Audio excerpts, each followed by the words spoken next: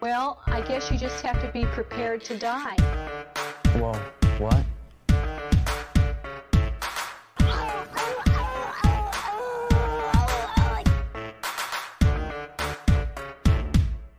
Pay attention. Get off your cell phones. Pay attention.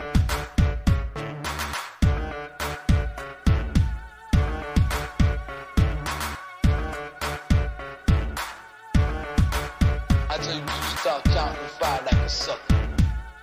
1, 2, 3, 4.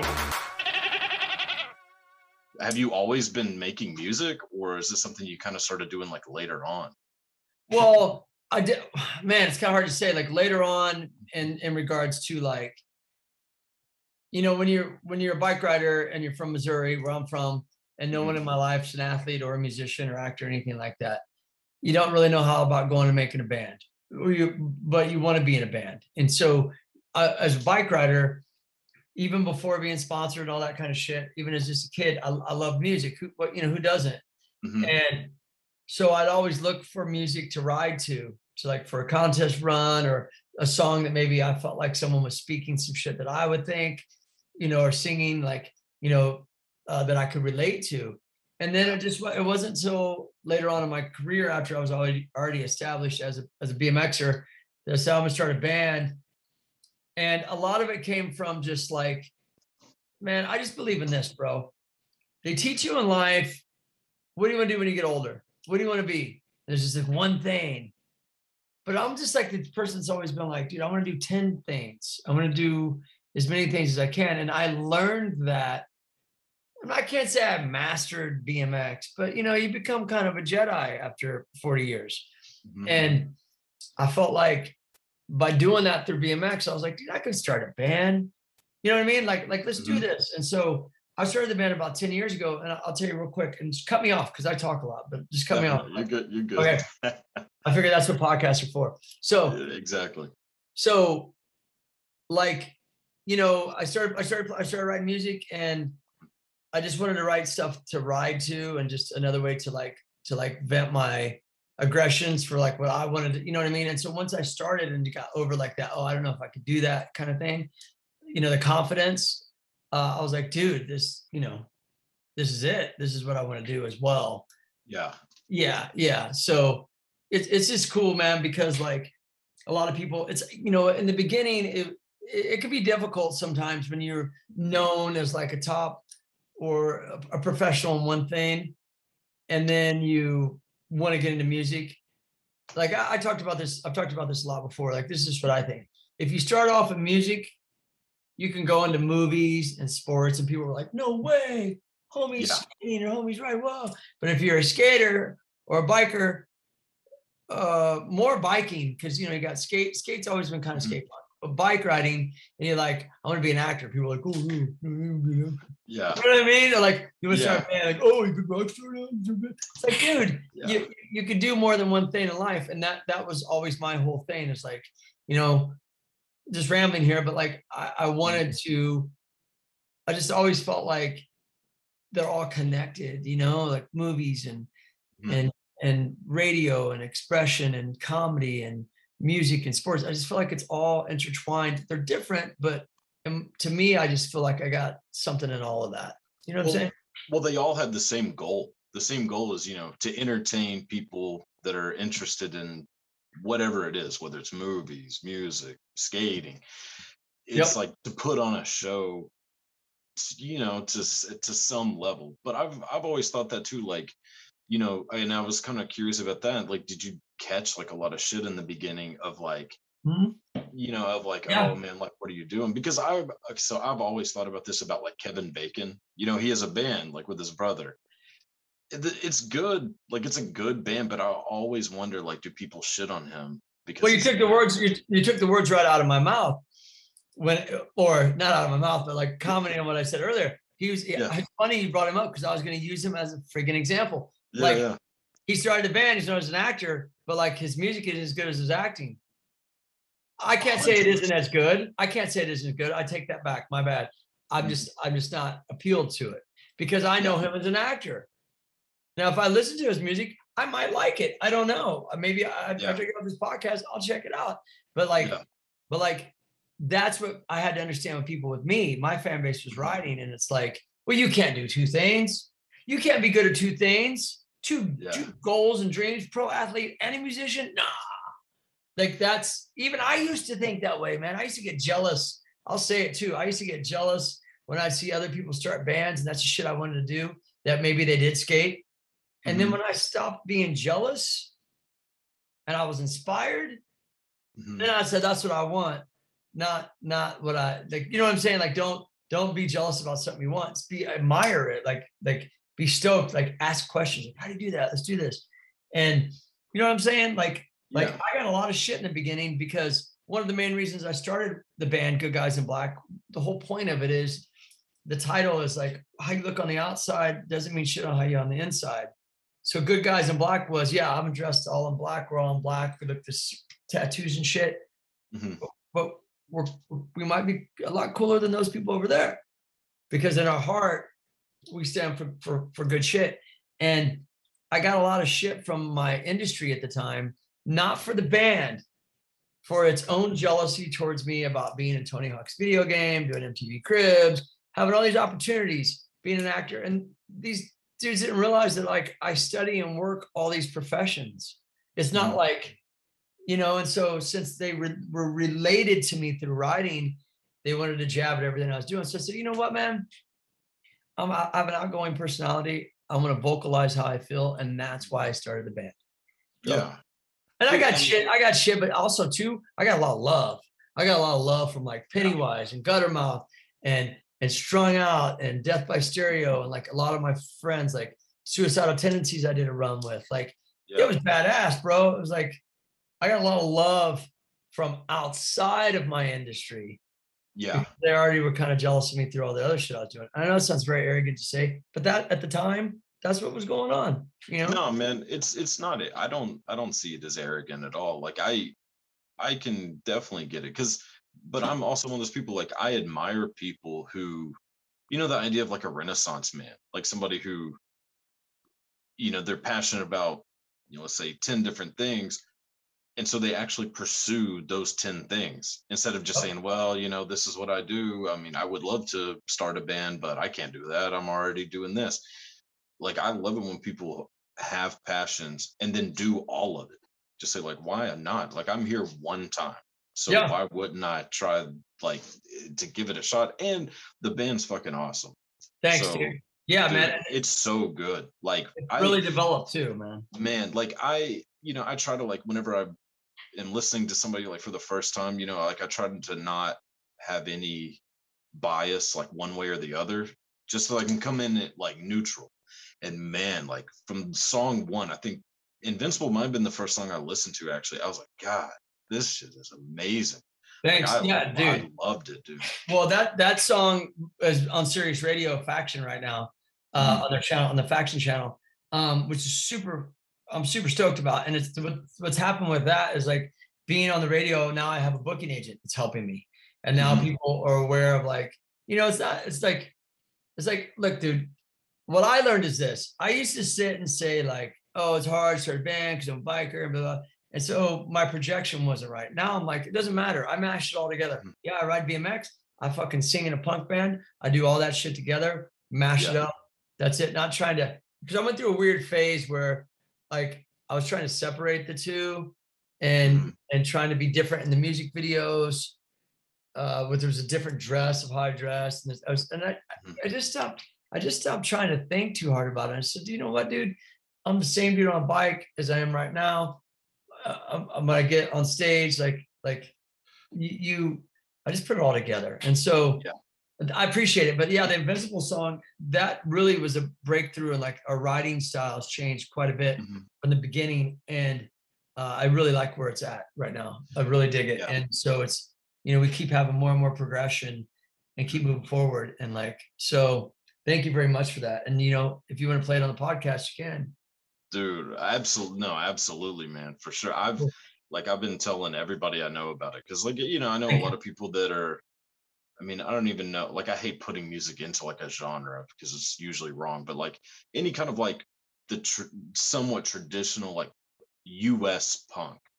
Like not like the British punk or anything, which I love that too, but like that kind of California vibe, you know what I mean? Like that sort of stuff. Like I love it. Like I've always loved that. And maybe I don't keep up with music well at all. Like I'm basically like a 50-year-old man, like when it comes to keeping up, you know? And so it was just awesome to find something that I was like, oh dude, this is amazing. Like, and it's like the sound that I like, dude. And have you toured? Like as a band? Yeah. I mean, we've been around for like, over 10 years. So like I've done Warped Tour a couple of times. I did a skate park tour where I did 3 different legs of skate park tours, Monster sponsor, we're in a bus. What I'm getting at, and what happened with the band was I went to England, I toured England, I had all this, I was doing a bunch of stuff. So many shows. And then like I had some band members change, and then I had some other band members change. And then I got kind of like, man, nobody's like legit, nobody's sincere. Like I live in LA, everybody wants to be hired and shit. Like they go to school and they're talented, but they want the lifestyle. The grunt work is tough. Dumping your money into something and believing in it and your time and with no return, it takes a special person to do that. Yeah. I got bitter about it a little bit. So then I said, you know what, fuck it. I'm not doing Good Guys in Black. I'm going to do Rick Thorne. And I'm going to tour as Rick Thorne, but they were all Good Guys in Black songs. And I did that for 3 years. I think that hurt me a lot with the consistency of my band. And then one day I was like, you know what? We never found the sound that we wanted, And then as I started to learn more about music along the way, because I was a bike rider, dude. Mm-hmm. Like I said, no one was teaching me. I had to teach myself about music, about everything that goes along with music. There's a lot of components to it. And I was just like, we don't got our sound, man. And like vocally, like my confidence. That's when we went back and we did the Plastic Society EP, which is 5 songs that came out before Invincible and Time Slips Away, which is another new one. But the writing changed even from Plastic Society and developed more into what it is now. And this is the sound I wanted from the beginning years ago. I just didn't know how about.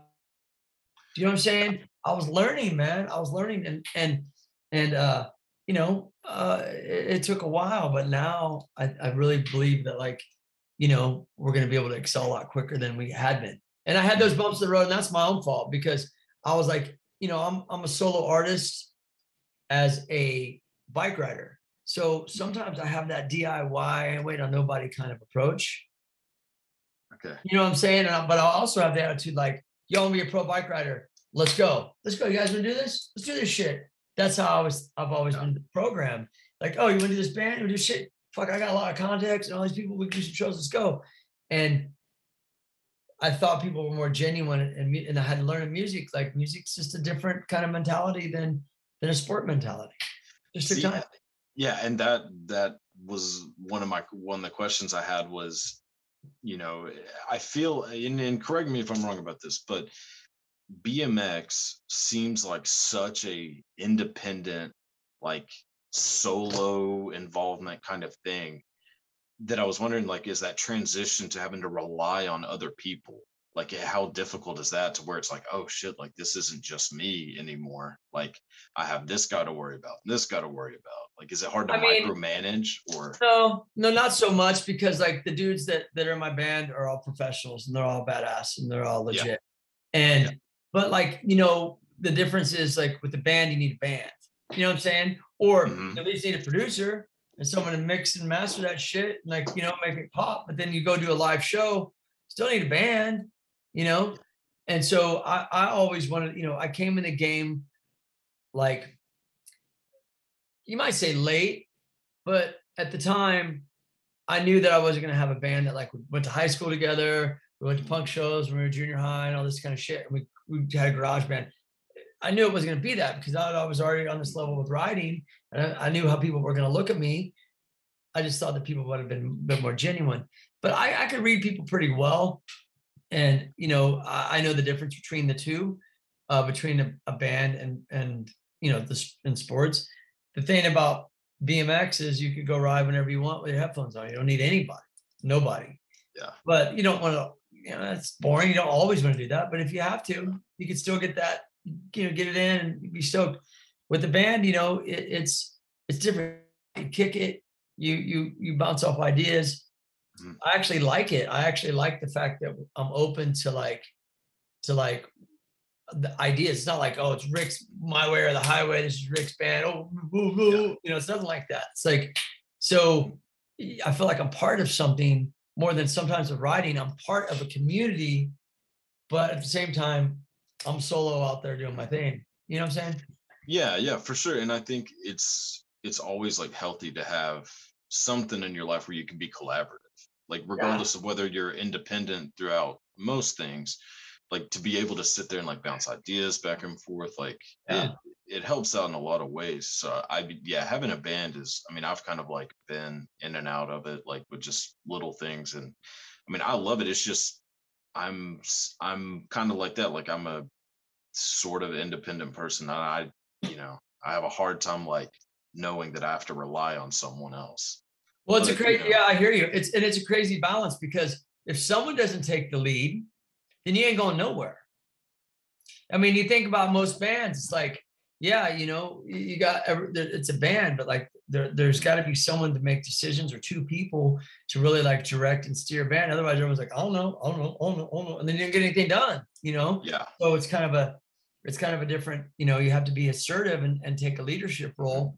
But, you know, at the same time, you know, I just look at it like, you know, it's good to work with people to where we're all on the same page of the sound. I know the ability of what my guitarist could do. Do you know what I'm saying? And that took time though. That took time.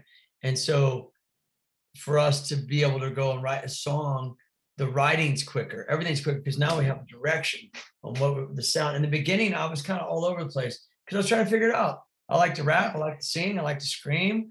I like hip hop. I like punk rock. I like metal. I like reggae. I was trying to figure out like, what did I want to do? And once I figured out like, oh, all right. Okay. And that just took a while, but you know, you get it being a musician and, you know, having that need to like express yourself. Really, I keep my mind more on the song and writing good music. And bands break up all the time for a number of reasons, man. Ego, or fucking people have kids, or they don't want to tour, money. People get hired. They're tired of doing the leg work. It's a lot, man. It's a lot. Yeah. You know? Yeah, it's but I think, you know, I think you can draw a connection between, because being a musician or being in a band is just an insane amount of failure that eventually will become success, hopefully. But it's just so much work and so many like failures. But I think BMX probably is similar in the sense of like you're just failing all the time until you finally succeed, and then you just start all over again. Like, well, the thing is, oh, go ahead. Sorry, my bad. No, I was just saying, like those people, the people who are doing that, like failing all the time and then finally succeeding just to start all over again, those people tend to be all right and to be able to like succeed in other aspects of their life as well because of that. Yeah, absolutely. I mean, I'm from a different generation where these kids nowadays, they see, you know, the thing about like branding yourself and images, and like not always, but you know, might be a little smoke and mirrors here and there, or like, you know, dressed in a certain way, and you're trying to like, you know, brand yourself. We didn't have that shit. Yo, you had to save your money, go to the contest, do good in the contest, hopefully get a photo in the magazine, Xerox it, send it into a sponsor, say, hey, I'm this, you know, have credential or credibility from going to the contest, placing good. I mean, I started riding in 1981. So, I mean, we grew up in the era of like learning how to market ourselves. I learned that from a class I took in high school called mass marketing. That's the only thing I took from high school, marketing yourself. And like, I knew how to do your own resumes and shit. So, you know, I'm an older dude. So we're cut from a different cloth of like, I worked hard for this shit, I let it go because we had to I developed my style without having like the easy access kids do now, which is great. Do your thing, excel, you know what I'm saying? But like taking that into music is like, dude, compared to writing, I wrote 14 years before I made a salary. 14 years. I bust tables in an Olive Garden for 7 years. I rode my bike back and forth to work. Like I didn't have a car. Like I know what it's like not to have shit. So not musicians might not think that. And you know what?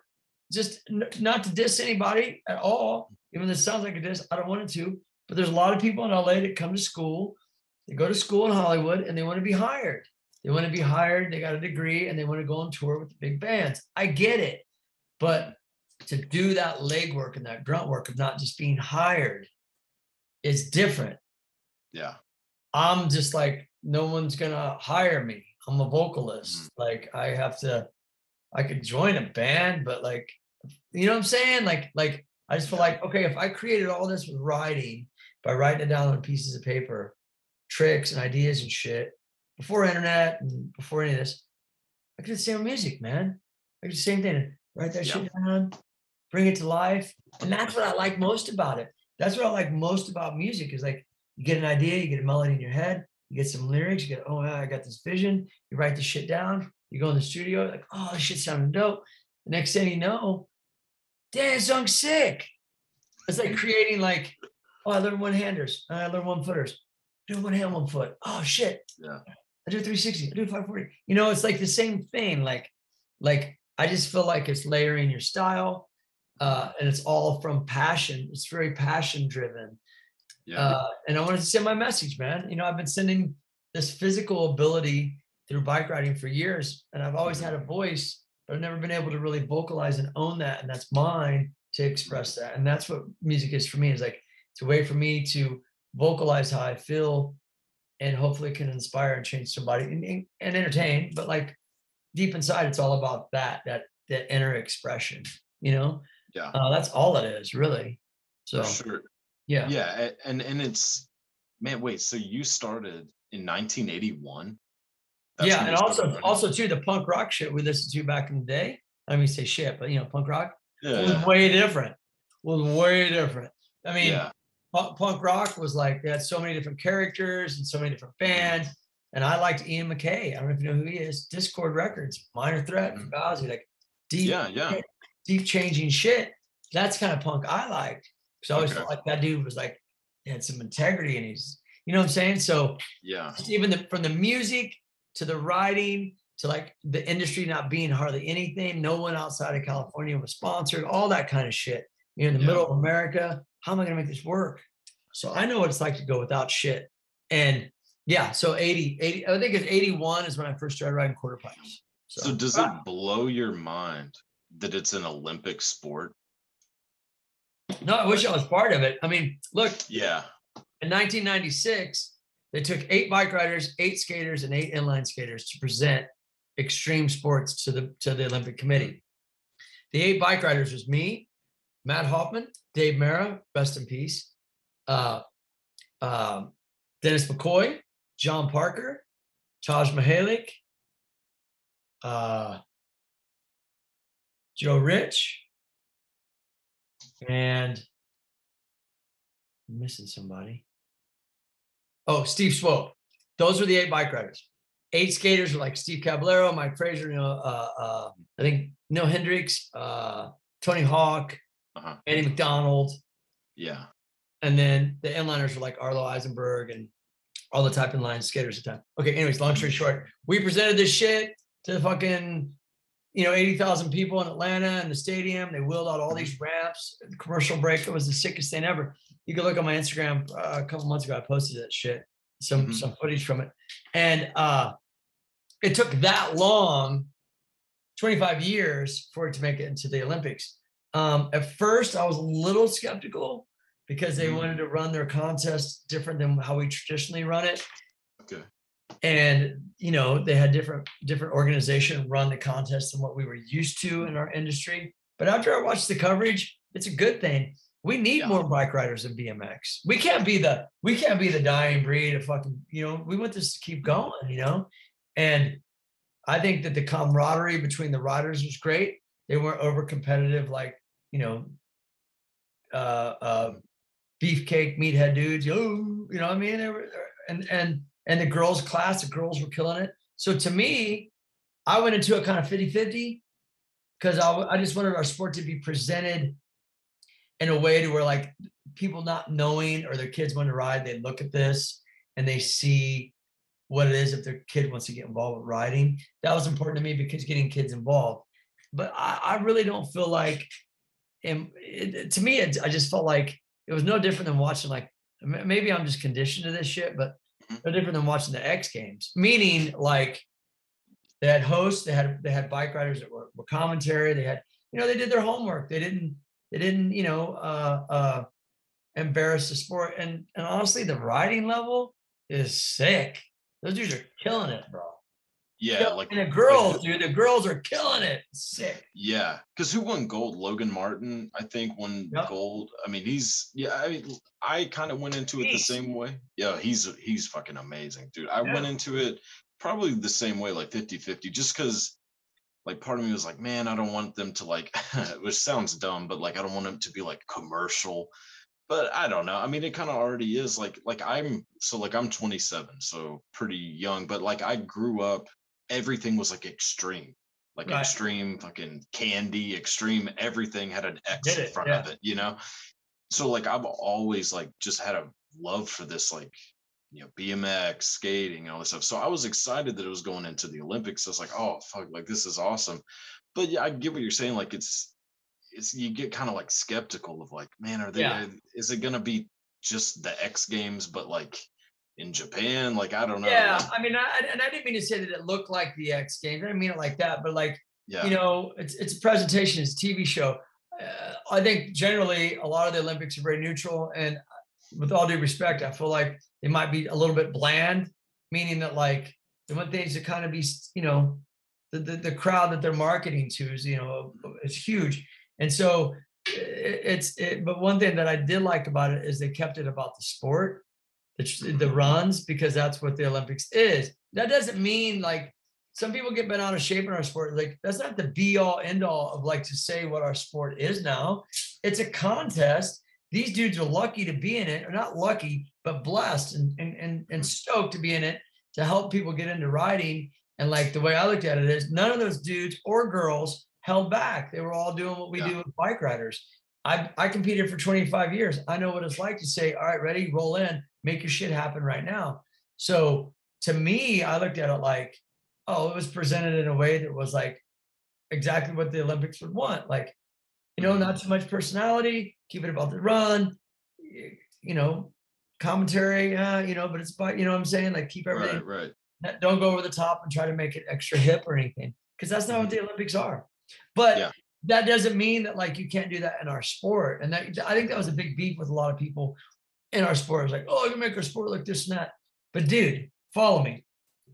When X Games first came out, dudes were hating on us hardcore. Like, they were talking so much shit in our industry. They thought we were kooks and this, that. But guess what? We got a lot of people involved in riding. So, we served a purpose. It served a purpose. And we kept our integrity. So, you got to look at it like that. Same with skating. They were all, like, supportive of each other, high-fiving and shit. I'm sure they have I don't follow skating like that, but I'm sure there's some people that are for it or against it. But the reality is, if you think that one day and that one contest is it now, and we don't have any more say in what we do, and we have no more style or personality, it's all in their hands, you're tripping, dude. That's like an event to get people into it, and everyone there that competed should be proud of themselves for making it that far, because I know how tough it is. Dude, yeah, absolutely. I'm just saying, that's how I feel about it. Some people may, feel differently. Go ahead, it's okay. Yeah, dude. I mean, no, man, I'm with you. Like, I have no skin in the game. Like, I'm too fat to be on a BMX bike. But, like, like, I just remember growing up watching the X Games and just being like, oh shit, I want to go ride a bike. Like, I really want to get into this. Which, I mean, I kind of did, but I had nowhere near the dedication that it takes to actually be good at it. But see, listen, man, I hear you, but and that's rad. What I'm saying is, I'm just speaking from experience, in the terms of, like, I know that it's a show. Yeah. I know that it's a contest, and we all work hard. I work my ass off to be in there. Tricks, I put my run. Of course, I won't embarrass myself, but I want to produce my shit. But I know inside that if this wasn't profitable, because it's a network mentality, they have to make money. They're putting on this big event. So I get it, but I don't really think that, like, BMX numbers are a lot smaller than like what you could say skating would be, because skating numbers are huge. So anything that can help BMX stay out there, get in the public eye, and I think they gave it justice in the regards of it being a contest of the Olympics. You watch any of the other sports, and it's the same way. It's like they're consistently wanted to be the same way, and that's okay. That's okay. It's not, like I said, it's not the end of the world. And if more kids get involved, it's going to help all of us bike riders be able to make a living at what we love to do. It creates an industry, man. It creates an industry. And then that doesn't mean you got to sell your soul for that, though. Just, I know that those guys, I hate to use the word train, but they train pretty hard. Yeah. Yeah. Dude, oh yeah, I would imagine like the hours that go into it is gotta be insane. Yeah. But it's fun, man, Where, like, what do you think gives you, like, do you deal with nervousness at all? No, I'm opposite, man. I mean, I get nervous sometimes, but like, I think I started doing stand-up comedy before COVID, and I was nervous at that at first but then I was able to chill out my nerves. But for me, like the event, the cameras. And what I mean by this is like anywhere. The cameras could be like, if I put my GoPro out at the park, I'm gonna step it up. Okay. Follow me. I can step it up without it, but I'm like, document it. Let's go. I've always been that guy. The bigger the crowd, the bigger the tricks, the more confident I am. Take that back. Not the more confident I am, but I can deal with that pressure. I can fall in the middle of my run, get up and pull my other tricks. I've always been that guy. I'm really good at dealing with pressure. But like I was just at Tony's today riding, and I hadn't done a 540 tail tap on vert and freaking forever. And I was trying it. Next thing I know, Ellis whips out his phone. Tony whips out his phone. Come on, one more try. We got to get out of here. I have my GoPro. Pressure. Bam, hit it. But that's just how I've always been. Is like I'm able to hit that pressure. If under pressure, I work really well. So nerves, though, not really, because I know that like you're kind of showing off too, and you're doing your trick, and like especially in a contest element, it was never really nervousness. It was just like I want to pull my shit, Yeah. See, that's what I was kind of getting at, was like, is it the same feeling that you get when you're going on stage, like being as a front man, like you have that same mentality? But I guess you do. I just dive into it. And give my all, like I would be writing. I just would hit my notes and fucking project and entertain the crowd. And in between songs, I see some bands not like make it very welcoming in between songs. I'm not there to like be mad the whole fucking time. Watch Metallica. James Hetfield's funny, man. You know what I'm saying? In between songs, interacts. I had to learn that, though. I had to learn that because I'd never done that. I'd always done that through writing. I never knew how to interact like that with nothing. See that when you ride and you have on your helmet and your gloves and your elbow pads, knee pads, you got your bike kind of behind that helmet. But when you go in front of a crowd and there's nothing but you and a microphone, and I got to produce, it's different. Okay. It's different engaging. It's different. Riding, I never had to look anyone in the eye. I still don't, but you know what I mean? It's just different because you're not hiding behind, I can't say hiding, but you're not hiding behind anything. If that makes sense. You're up there bare, not even a guitar or behind a set of drums. You're like, you know what I'm saying? And it took a little bit for me to get used to that, but you just dive yourself into the music and you just forget about you don't think of like it anymore. You just kind of do your thing, Yeah. I mean, that's what I would think, like the adrenaline that comes with it has gotta be just insane for both ways, whether it's music or riding. Like, well, BMX is like a physical expression, or it is, and music is a verbal expression. So being able to get both of that and tap into that, I don't think a lot of people get to do that. So yeah, you can be in a band, but that doesn't mean you like do any sports or like do a 540 or some shit. You can do both. Like, Dude, are there any things that like, I don't know if you have a bucket list necessarily, but are there things that you still want to try that you haven't done? Absolutely. More acting. Actually, I got a TV series that we're going to be filming pretty soon. It's called Run Boys, and it's got Kyle Turley, ex NFL football player, legend. Yeah. It's got Rampage in it. It's going to have a bunch of other people in it. I don't want to give too much of the details away, but this is coming up real quick. We did our table read. It's going to be sick. Starring in more movies, have better roles, starring roles, supporting roles, stuff like that.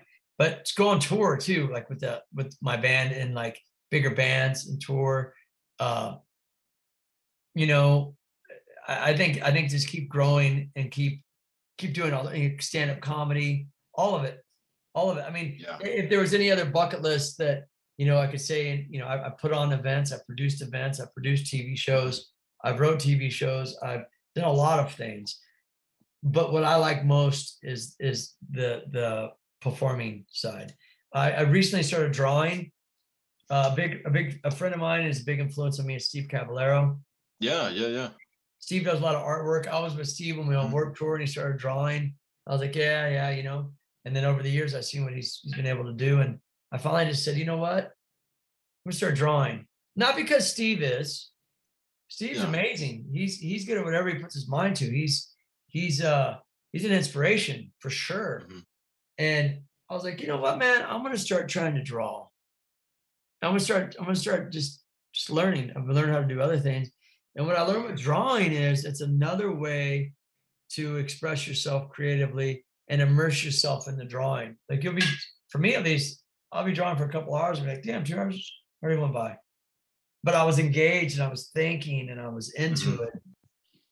Different than I would be like writing to music and shit. So, you know, just trying to tap into all the artistic things that all of us are capable of. Not just me. I mean, not just, you know, other people that do a lot of different things.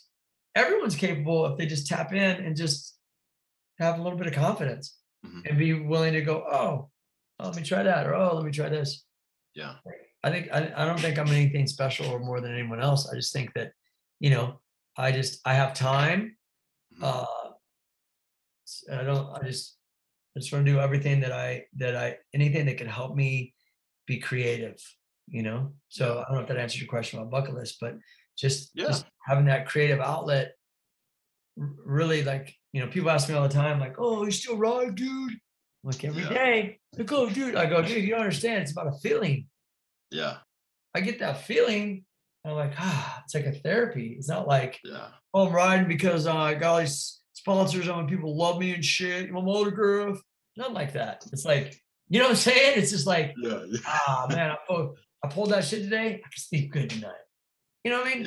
Yeah. Those that don't know, you know. Yeah, so it's like more for yourself, really.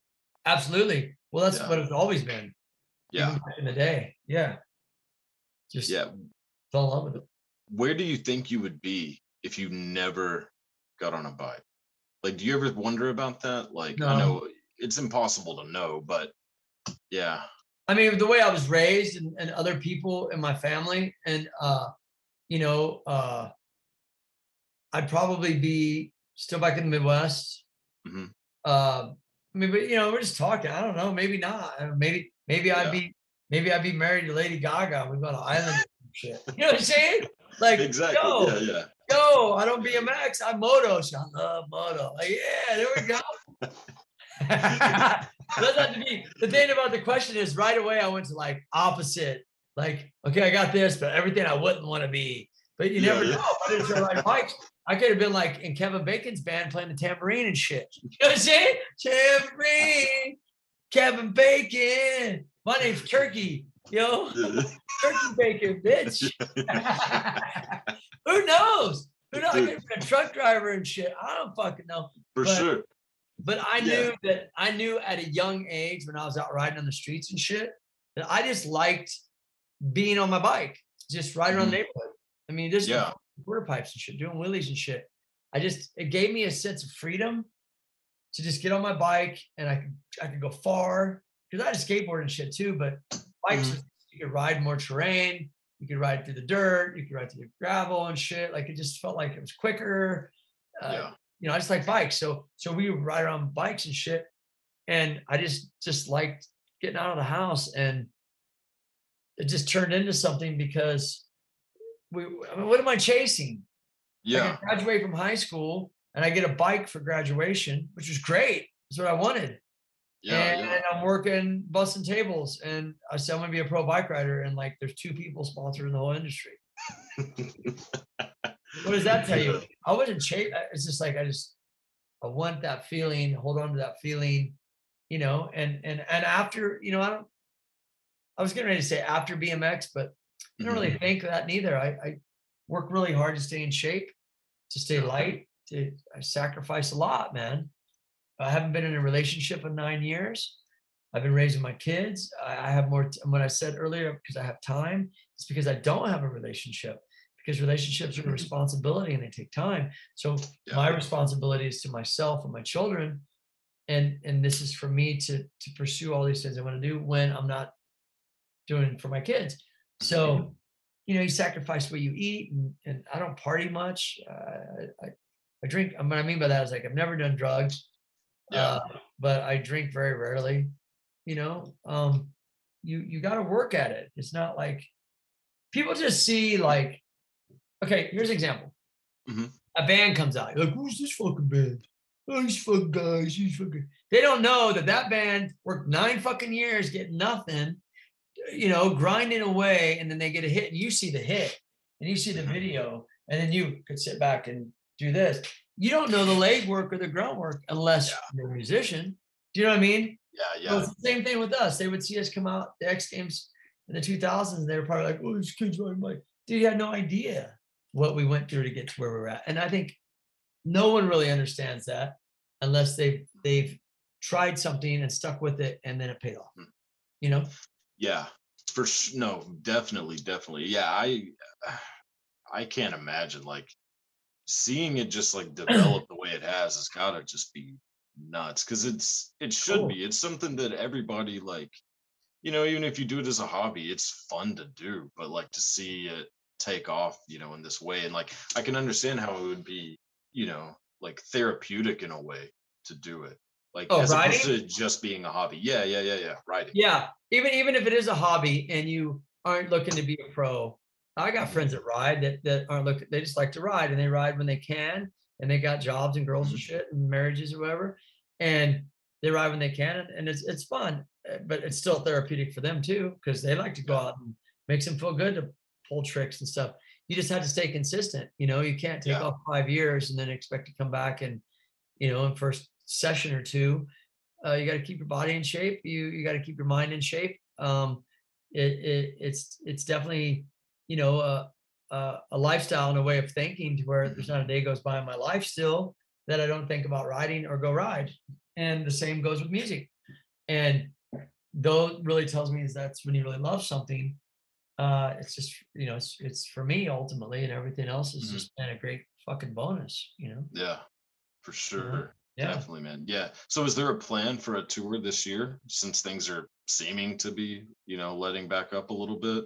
I hope so. Right now we're just doing a lot of shows. Okay, we've got a show coming up. It's with Death by Stereo. Well, it's called the Gutter Fest. So it's Gutter Mouths, Death by Stereo, Steve Caballero's new band called Urethane.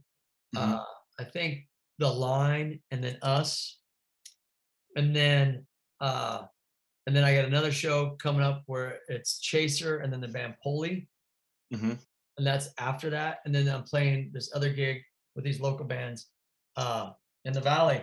And it's good because more people are reaching out for shows. But I hope that people don't get hesitant about it, because see, you had to be vaccinated now. Yeah. And this whole vaccination thing is really dividing people, man. Bad. Yeah, it really is, man. And like, it's like, so I see these things online where it's like, you know, bands, if you're not vaccinated, you can't come to the show. And it's rubbing a lot of people the wrong way. I don't know if people are booking shows, whatever, shit's gonna get canceled. I don't know. But, you know, hopefully we get to, you know, get on the road soon, because I'm ready, you know.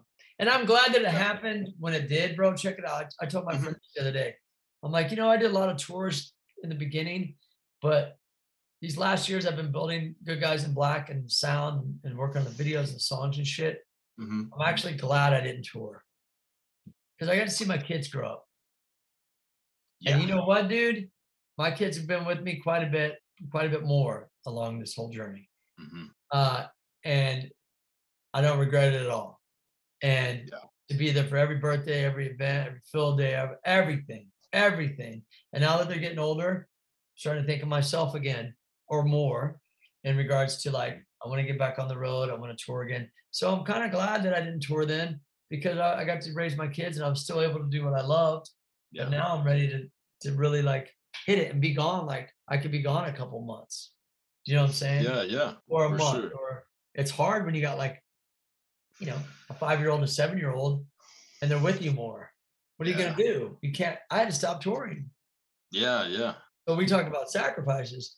I sacrificed a lot for my children, but it was worth it because my biological father was never there. Yeah. So I didn't want to, I'd rather not be like that to them. And I enjoyed the ride, So to answer your question in a crazy way, a lot of shows, touring to come up eventually. I hope that the COVID thing doesn't keep people divided and people keep booking events and shows and shit. I mean, got to get past this shit because can't last forever, Dude, yeah, exactly, man. I hope to be able to come see you guys. Like I would really love to. Where do you live at? Texas, like kind of outside of Dallas. Sick. Dude, we used to do the Texas State Fair back in the day. Oh, really? Oh, yeah. Dude, yeah, I did a Texas State Fair. I've done over 500 shows in Texas and Dallas alone. Really? We used to do 24 days straight, 4 shows a day. So that's basically 96 shows. And we did it for 5 years straight. Holy shit. I know all about Dallas. Back we'd go see punk shows in Deep Ellum and shit. Yeah. My aunt actually lived in Garland, Texas when I was a kid. Okay. Yeah. And she was a truck driver. Do you get this? And we would go from Kansas City to Dallas in her truck, all of us little kids and shit. And we'd stay at her house. And I remember Garland was outside of Dallas. Yeah. So I got love for Dallas, dude. Cool people, good times. Dude, hell yeah. Dude, cool that's scene. awesome, man. Cool scene, yeah. Oh yeah. Yeah. Hell yeah. Back in the day, there was a skate park there called the Jeff Phillips Skate Park before he passed away.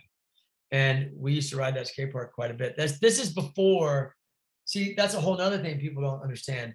Before there was public skate parks everywhere, you had to build shit in yards.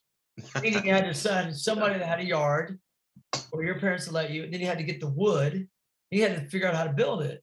So if there was a skate park, you knew about it because there was like only a handful in the nation. And Jeff Phillips Skate Park, God bless Jeff Phillips, fucking rad legend vert skater. We go to that skate park every night when we stayed there. Yeah. Good scene in Texas, dude. Good riders, good scene, good music. Yeah, man. It is cool to see because like the city I live in, it's outside of Dallas, but it's a pretty tiny ass city. And they just built like a super nice skate park here, which was pretty surprising because it's, like I said, a pretty small city, but like Matt Hoffman came out like a couple months ago for it. And it was just cool to see. And I was thinking in my head, I'm like, there's nobody here that does BMX or skates. Like, I mean, I've lived here my whole life. No, you seen like hundreds of people out there just like completely ripping it up. You're like, where have these kids been this whole time? They've been on the streets. Well, they've been in the streets, Exactly. And it was just cool to see them, like to see them be able to come somewhere where it's like, oh, this is like our little place. And it's like, it's a public place and it doesn't have any like anything wrong with it. Everybody cleans up everything. Like there are not a lot of public places around here where you can say the same thing. So it's like this community of kids and like older people too. Like, I don't know, there's something more to it than I think what most people probably would assume. More responsibility. Yeah, I think nowadays people are pretty conditioned to like, I mean, we're an Olympic sport technically now, but even before the Olympics, like, I think people are pretty conditioned to like what, extreme sports are, or whatever you want to call this category of like, but when we came out, they were like, "What guys? They just want to hurt themselves and kill themselves, and they're crazy on us." And we were like, "No, dude, we don't want to get hurt. We're not crazy. We just love riding." But that's good. Speaking of when we did the shows in Dallas, those were the Sprocket Jockey shows, and those were Matt's shows that we did. I'm real good friends with Matt. I mean, like, he's one of my best friends. I've known Matt since 1988. I wrote for Hoffman Bikes for 10 years. I'm really good friends with Matt. Matt's fucking legend. He's done so much for BMX. Oh yeah, dude. It was awesome. Like, I mean, he came out, said hi to like everybody, anybody that wanted to be, to get a picture, everything. It's pretty cool to see. Like, you never really know, but he's genuine. Awesome. Matt's a genuine dude. Yeah, man. Well, so I have just like a few like real, just like fast little like rapid fire questions. Okay, cool. See what kind of I'll try my best. Hey, good luck, man. All right. So first one, your worst injury. I fell and hit a pallet. I hit a loading dock right here. Broke my pallet. I had a hairline crack and a break here. So I have screws in my eye socket. Jesus. I came down and broke my pallet. Normally what happens, what I was told, is it goes break, and then the jaw. But I'd already broke my jaw, but I didn't break it in that one. I thought I broke my fake teeth because these come out, but I bit down and I was feeling my face cave in. And there's this fluid leaking down the back of my throat. So what they did was they cut my head from ear to ear, filled my skin down, took fat from my stomach to clog this leak because my brain was leaking, lived in my face, put plates and screws, pull eye socket, plates and screws here. I had double vision. I lost sense of taste and smell before surgery. I had a tracheotomy. I woke up with my mouth wired shut. I was like, fuck, what happened? And about 2 months after that, I went to the X Games and got 7th place. Yeah! But I've had a lot of injuries, bro. Like, a lot. That one was gnarly because, like, I tore my urethra. I fucking broke bones, knees, shoulders, this, that, whatever. But that one was, like, fucking wild because, it's a reality check. I'm like, damn, I have this fluid leaking down the back of my throat. What the fuck is this? And it's your brain leaking because you hit so hard. So, wake up. Jesus. But I've always walked injuries off, bro. Like, I was at the last Warped Tour. Okay, I'll tell you real quick another one. It was the last Warped Tour, and I fell on a stupid ass trick. I woke up knocked out like this fuck. And I thought I just broke a rib. So I went like the whole night, stayed up late, slept sitting up because I figured if I laid down, I couldn't get up. Everyone went to the Warped Tour. I said, I get an Uber. I felt like, dude, I got to get out of this room. So I took an Uber to Warped Tour. I could barely walk. Something was wrong with me. I thought I just broke a rib. What turns out is I broke 7 ribs. A clavicle bone was broken, and I fractured a T2 vertebrae. And the gnarly part was I had 2 liters of blood in this lung. What had happened was I fell, and the artery went out in my lung. So I thought I just broke a rib because I'd done that before. And I went to the doctors or hospital, and they go, you got to take us out of the hospital. It's like, shit, all right, what's going on? No one told me. They pull up, open, and there's like 8 people, putting the IV in. She's like, what? No one told me. Like, what the fuck's going on? They go, you got blood in your lungs. I was like, what? And they took the blood from my lung, filtered it, put it back in my body. So then I had a chest tube for 12 days. That one sucked. But I blame that shit on vaping, bro. Really? I will right now. From my own experience, y'all can say whatever you want. Anyone listening to vaping, that's your life. You do what you want. But my experience, I smoked cigarettes for a long time. That was my downfall. But I didn't start till I was like later, in my 35 or some shit. Oh, really? Yeah. I hated this shit growing up. I was like, fucking couldn't stand it. But I don't know why I just did. And I was 19. They said I had asthma, but I didn't want to take an inhaler. So I felt, this is fucked up sounding, but I felt like smoking like opened up my lungs or some shit. That's not good. Yeah. Oh, yeah. And then I started vaping. And then when I fell, like I read some shit like vaping, weakens artery and blood vessels. And I started thinking, I've taken so many hard ass slams my whole life. I'm not saying it's writings about or I'm proud of, but I have. Never, not once, does the artery in my lung gave out. And at that point, I quit cold turkey, all of it. Just, really? Yeah, I'm way better, dude. Way better off. That's interesting. I've always been skeptical about vaping too. Like I mean, that's just my experience. I'm not sitting here saying tell people what to do. You don't fucking lie. But for me, sorry to cut you off, but I just want to put that out there.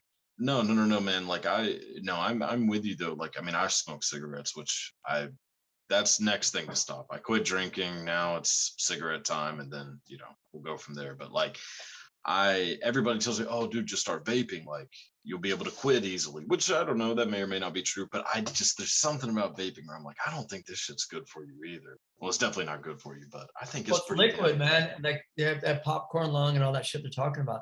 And just from my experience, like I was like, dude, like I'm tougher than that. My body is tougher than that. And I know that it is. And so I was like, you know what? I quit in the beginning. The thing about nicotine is like, and I didn't mean to come on this podcast to be this like dude talk about nicotine and smoking, what people should or shouldn't do. Like I said, I want to make it very clear. This is my experience. Yeah. And it made me like just fucking like when I stopped smoking, I found myself being a lot more tired quicker. And I couldn't figure it out. Like I was out of breath and shit. And I was tired quicker. And I was like, what the fuck?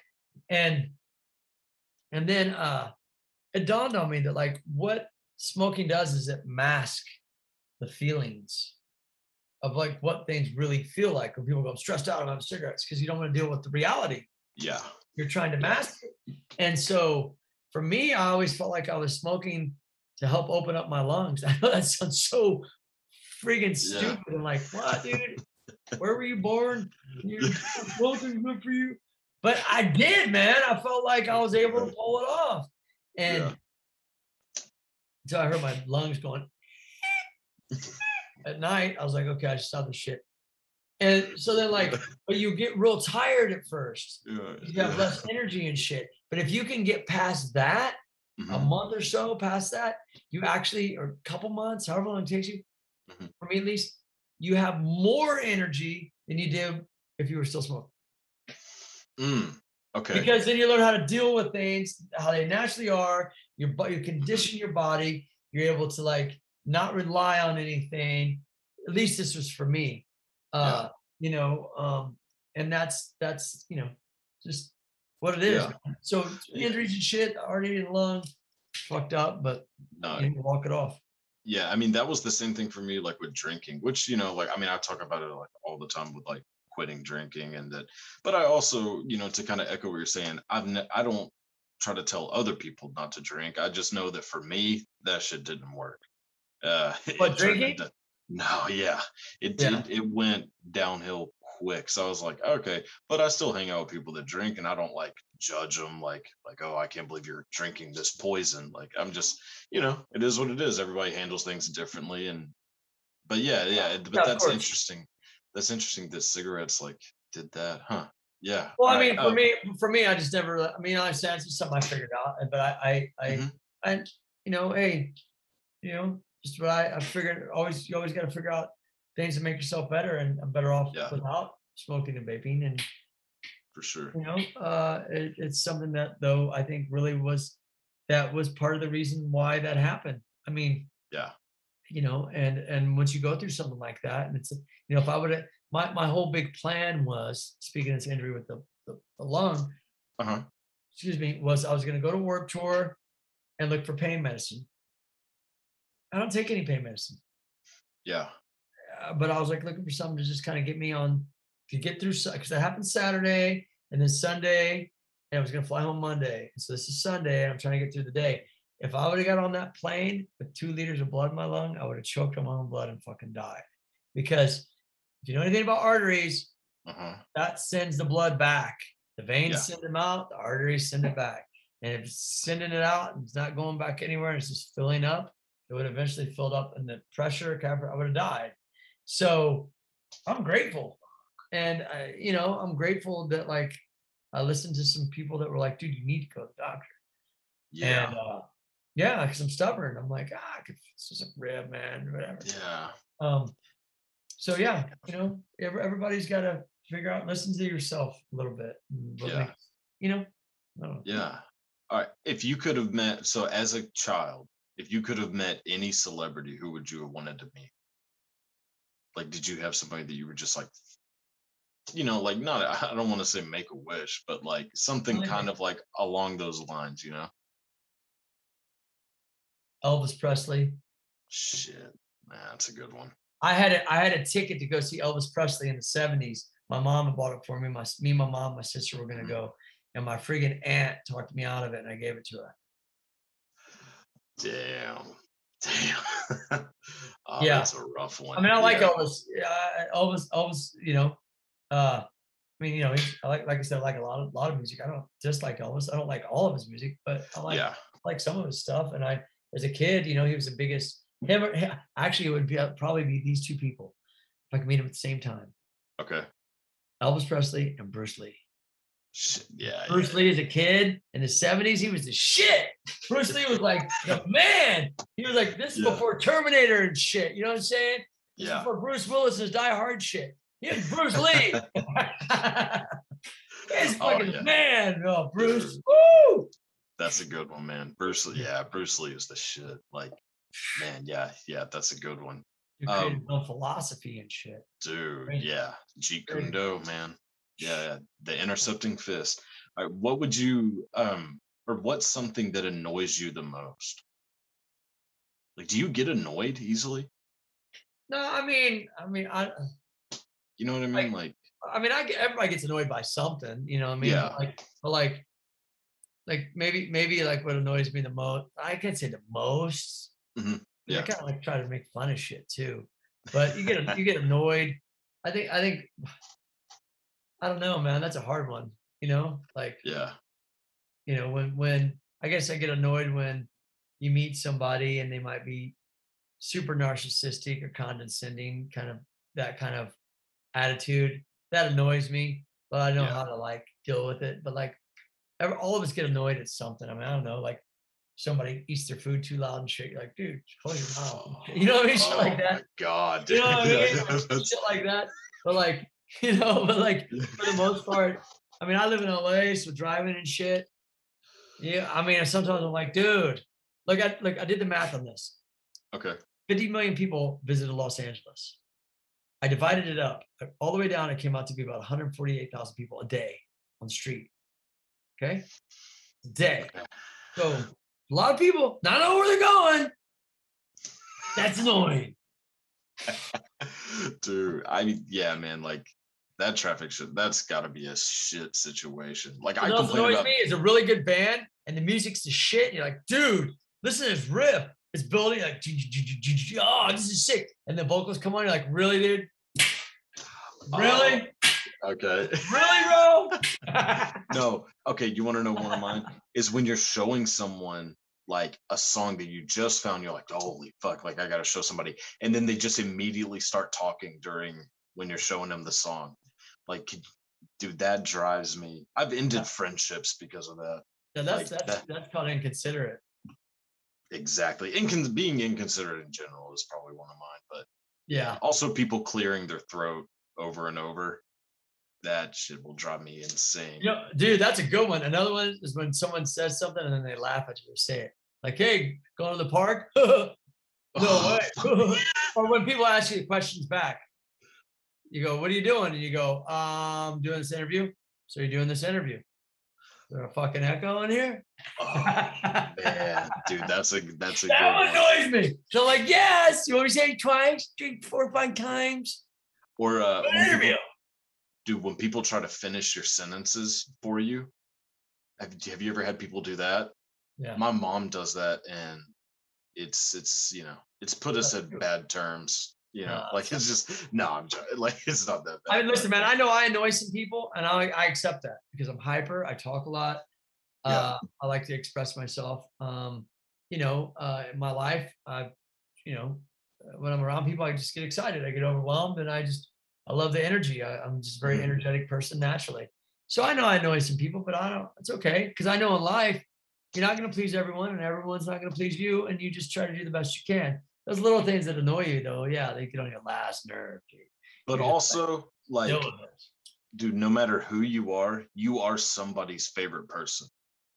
You know what I mean? Yeah. Like, no matter who you are. So like, exactly. As much as, you know I annoy people and I've pissed a lot of people off. But somewhere in the world, one day I'll be somebody's favorite person. So I try to think of that, like, you know, whatever. Yeah, absolutely. It's a good way to look at it. Yeah. All right. And then last one. What is a band or artist that people would be surprised that you listen to. Like a guilty pleasure. I hate using the word guilty pleasure because you should never be guilty about what you like. But you know what I mean? Like mine is ABBA, which is hard to say out loud, but ABBA, yeah. Yeah. You know what, dude? I'm gonna lose a lot of friends after this. There we go. There's a lot. Okay. I see my phone blowing up. Okay. All right. I mean, I don't want to say, oh my gosh. I like some Bee Gees songs. Oh, no. If anybody stops being friends with you because of that, they were never your friend. And then, I mean, yeah, I like, you know, because I grew up in the 70s and the movie Saturday Night Fever and the whole disco vibe. And I was a little kid, you know? So those dudes got good voices, though. I ain't gonna lie. They can sing their asses off. And they got a pretty crazy story. There's a documentary I haven't seen about them. Someone told me, though, is that they were successful and then they had to reinvent themselves and that whole disco era brought them back, you know? But yeah, you know, I like all kinds of stuff, though. And a lot of times I'm not really afraid to admit it. You know, maybe if I was like, you know, a teenager, I would, you know, but for the most part, yeah, that'd probably be, you know, they got so much shit, but like, they're good. Dude, the Bee Gees are amazing. Like, you can't, there isn't a single person on this planet that can't listen to like How Deep Is Your Love and not get, you know, a little butterfly feeling. Bro. Staying alive and shit. Come on, man. Hell yeah, man. The Bee Gees are the shit. Yeah, man. Dude, ABBA and the Bee Gees, man. That's a good. or Sister Sledge. We Are Family. Because my mom used to pump that shit. She'd be like fucking partying at home. She played that shit on repeat, like vinyl repeat. You had to like put the needle back, play it, put the needle back. You know what I'm saying? It wasn't like repeat on like iTunes and shit. And Sister Sledge, dude. That song "We Are Family" was bomb. We used to roller skate to that shit. You know what I'm saying? Dude, oh yeah. Man, okay, so I lied. I have one more. So if you like obviously fake, but if you could be the front man for any band ever during their prime for one show, what band would you pick? Shit, that's a good one. Man, I like so many. I've seen so many bands. I've been on tour. So many. And me perform, like sing. Yeah. Oh shit. Yeah. Man, I'm just going off the top of my head, but let me think. Oh, I know who it would be. Okay. You would think it'd be like Metallica or Pantera. This band. It's like, you know, Aerosmith filling out stages. Fucking mega fucking, you know, Elvis or some shit. You know, big arenas. You know what I'm saying? But I'd probably want to sing for Minor Threat for a day. Okay. Yeah.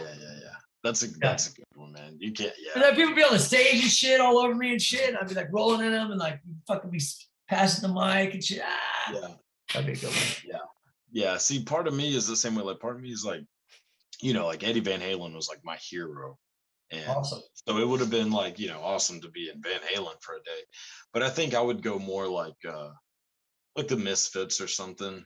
Maybe like, but Misfits like 1982, you know, like Walk Among Us era. So like I like that vibe of like those shows, those like CBGB kind of shows in the 70s, like intimate, or even like the Dead Kennedys. Dead Kennedys would be up there too. Like awesome, you know, that's awesome, dude. Well, I appreciate everything. This has been a fucking pleasure talking to you. And you're gonna play the song "Invincible" too, right? Yes, yeah. That's what I was gonna close out with, is playing that song, if that's cool. Yeah, dude.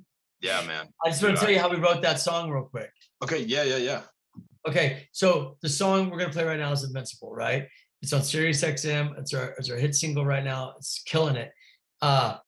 The way we wrote this song was during COVID, where no one wanted to get together, but I wanted to. I was like, let's just get together. So I got together with my guitarist only, and we wrote the melody, the harmony, and then we sent the song to everybody.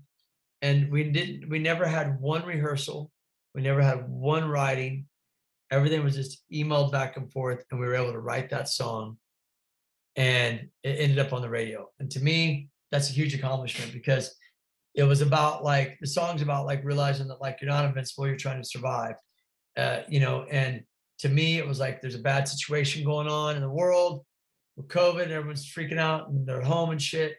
And even during the toughest times, you could still be creative and make something cool, you know? And so that to me, that was the whole point of the song, is that like, yeah, I know we're not invincible. There's a lot of things in this world that could take you out, a lot of things, you know, there's just a lot of who nobody knows. But the reality is enjoy life while you're here and make the best of it, bro. And that's what that's about. So, you know, just trying to survive, bro, like everyone else, you know? Fucking A, man. That's awesome.